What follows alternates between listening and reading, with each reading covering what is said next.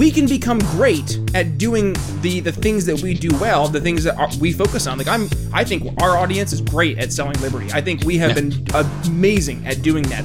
Welcome to the Brian Nichols Show, your source for common sense politics on the We Are Libertarians Network. As a sales and marketing executive in the greater telecommunications cybersecurity industry, Brian works with C-level executives to help them future-proof their company's infrastructure for an uncertain future. And in each episode, Brian takes that experience and applies it to the liberty movement. You start to ask questions that pique his interest and get him to feel like, okay, this guy's actually got something that maybe can help me out. And then in your asking of questions and trying to uncover the real problems, build that natural trust. I know I went in a monologue there, man. Instead of focusing on simply winning arguments or being right, we're teaching the basic fundamentals of sales and their application in the world of politics, showing you how to ask better questions, tell better stories, and ultimately change people's minds. And now, your host, Brian Nichols.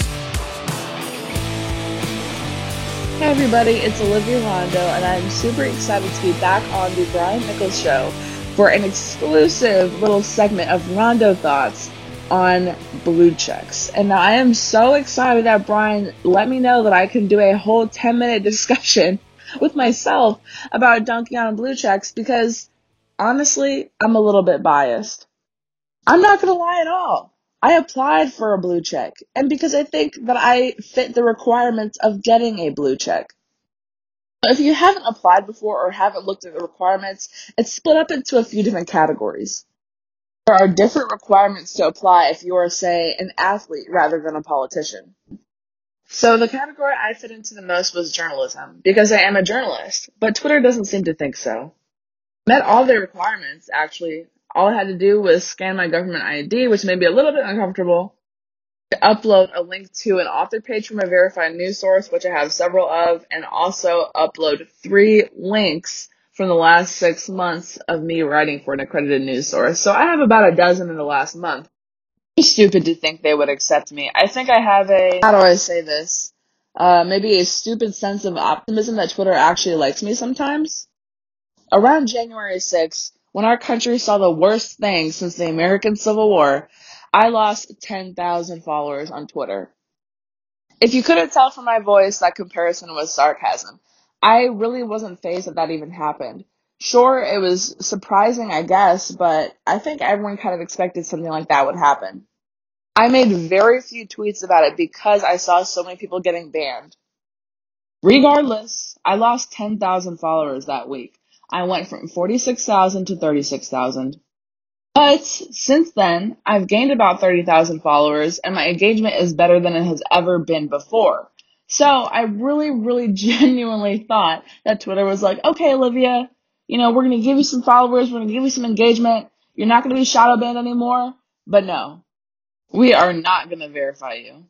Worst part about it is that I have had people make accounts to impersonate me before, to scam other people or to harass me. So it's not like I'm so famous, I want to be Twitter verified, but I have literally reported accounts to Twitter for attempting to be me. So I just thought, hey, maybe I should try to get verified so nobody gets scammed or nobody thinks that some random account harassing people is actually me. I think that's a pretty reasonable request.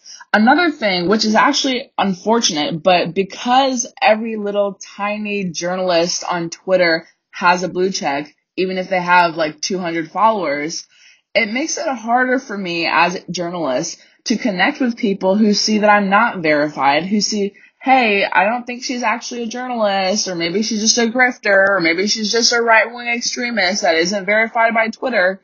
And maybe, you know what, maybe that's all well and good and true. But it does make it a lot harder for me when the other grifters are verified and I'm not.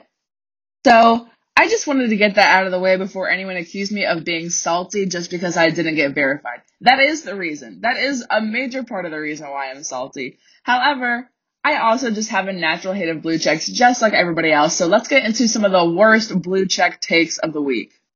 So if you have been on Twitter for a while, you have probably, unfortunately, ran into Pam Keith, who is a failed Democratic Senate candidate and a Navy veteran. We'll see why it's so ironic that she's a veteran once I read this tweet that she made on the 20th anniversary of 9/11. She said, and I quote, "On January 6, 2021, 9/11 2001 ceased being the worst thing that happened to America in my lifetime. Really weird and painful to process and say that, but it's the truth. And quite frankly, it's not even close. Well, I was not that surprised that she said this because she regularly makes hyperpartisan and very inflammatory posts on Twitter. I don't even know if she believes the stuff that she says, but her far left followers really seem to enjoy it. To me, it is simply crazy that a Navy veteran would say this, especially considering the results of 9/11 creating the bloated and enriched military-industrial complex, which killed thousands of Americans needlessly. Honestly, seeing that tweet get ratioed pretty bad restored some of my faith in Twitter, but the fact that she has a blue check took it right back.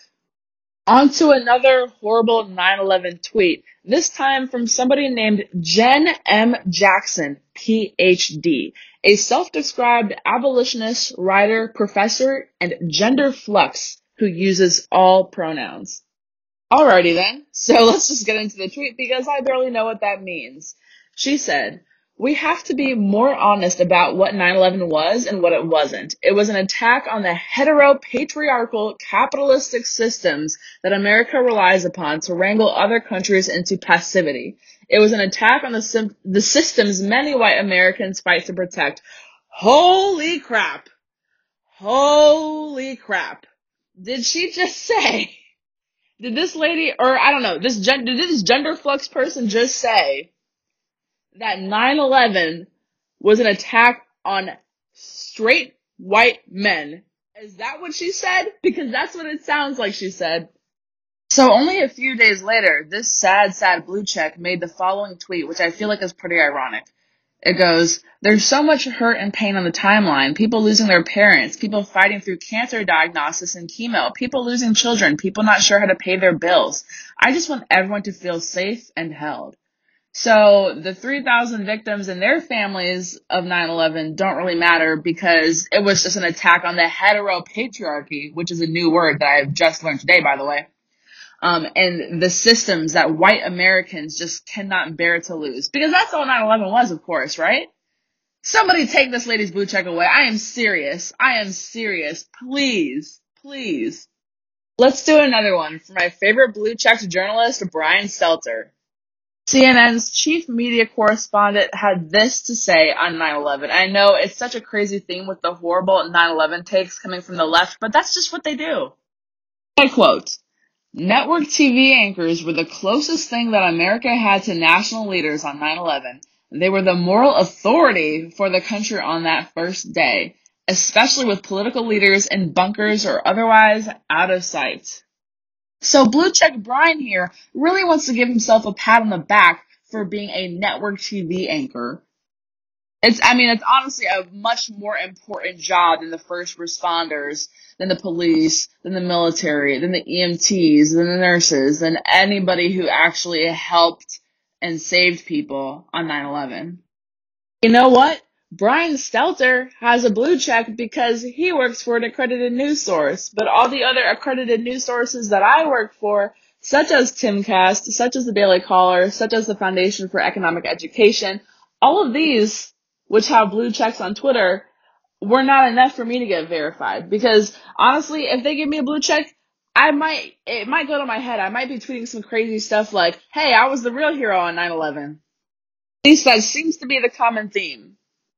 Also, if you're a blue check, you could just say random stuff that's not even true to make people scared. Stephen King, who is actually one of my favorite authors, but is probably one of the most annoying blue checks on Twitter, had this to say on September 10th. Quote, 1,200 people dead of COVID yesterday in Florida. Not the total for a week or a month, but one single day.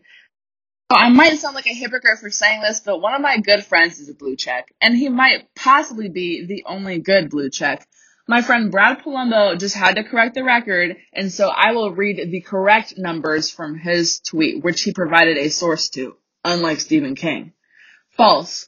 Those deaths did not all happen over the past day and span back weeks. The backdating of fatalities shows now that more than 7,600 people died in Florida in the month of August, the entire month. That equates to an average of 245 deaths per day in August. not 1,200, not 7,600 per day.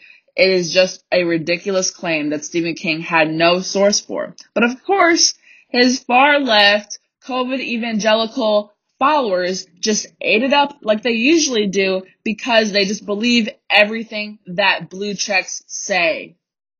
So after seeing all this and countless other horrible blue check posts, I have come to the conclusion that, hey, maybe I don't want a blue check. Yeah, maybe things would be easier for me on Twitter, but is it really a marker of something good? Not necessarily. I think I am okay being unverified. Thank you guys for listening to this segment of Rondeau Thoughts where I dunked on blue checks for about 10 minutes on the Brian Nichols Show. And thank you so much, Brian, for allowing me to do that. I hope you guys were motivated to go follow my unverified Twitter account at Rondeaulivia, RONDEAULIVIA, or on Instagram at Rondeau.Olivia, where I talk a lot of crap about stupid journalists, unlike myself, because I'm a good one. So thank you guys for listening, and again, thank you, Brian, for having me on the show. Thanks for listening to The Brian Nichols Show. Find more episodes at briannicholsshow.com. If you enjoyed today's episode, don't forget to subscribe. Want to help us reach more people? Give the show a 5-star review and tell your friends to subscribe too. Find us at briannicholsshow.com and download the show on Apple Podcasts, Spotify, or wherever you listen to podcasts. Follow me on social media at bnicholsliberty and consider donating to the show at briannicholsshow.com/support. The Brian Nichols Show is supported by viewers like you. Thank you to our patrons, Daryl Schmitz, Laura Stanley, Michael Lima, Mitchell Makowitz, Cody Johns, Craig DaCosta, and the We Are Libertarians Network.